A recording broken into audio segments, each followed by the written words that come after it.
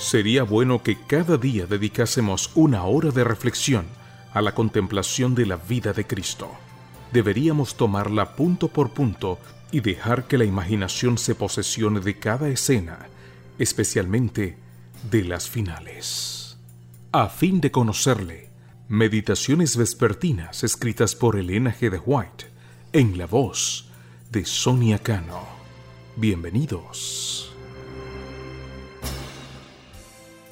25 de febrero. Bajo el cuidado del Gran Maestro.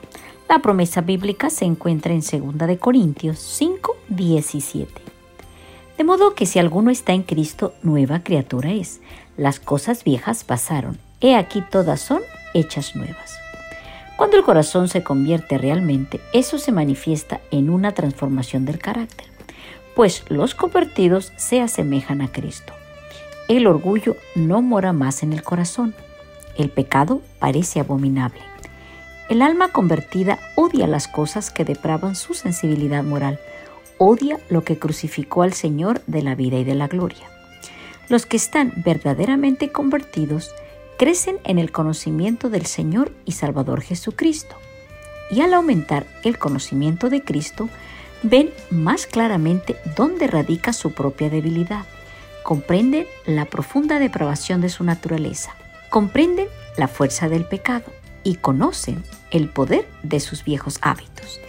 Diariamente se dan cuenta de su incapacidad para hacer cualquier cosa sin la ayuda de Jesucristo. Cuando el pecado contempla al Cordero de Dios, ve más claramente lo que ha provisto Dios para quitar los pecados del mundo. Ve la suficiencia y capacidad del Espíritu de gracia para cada conflicto. El verdadero cristiano no rehusará ser abnegado por causa de Cristo. Los que son hijos de Dios son obreros fervientes, no son siervos indolentes. No hay zánganos en la casa de Dios. Cada miembro de la familia de fe tiene una obra que se le ha sido asignada. Si es estudiante en la escuela de Cristo, comprenderá la forma de dar testimonio, cómo orar, cómo ser un testigo viviente para el Maestro. El verdadero cristiano será un estudiante diligente y constante. Comprenderá que le falta sabiduría, fortaleza y experiencia, y colocará su voluntad y todos sus intereses al cuidado del Gran Maestro.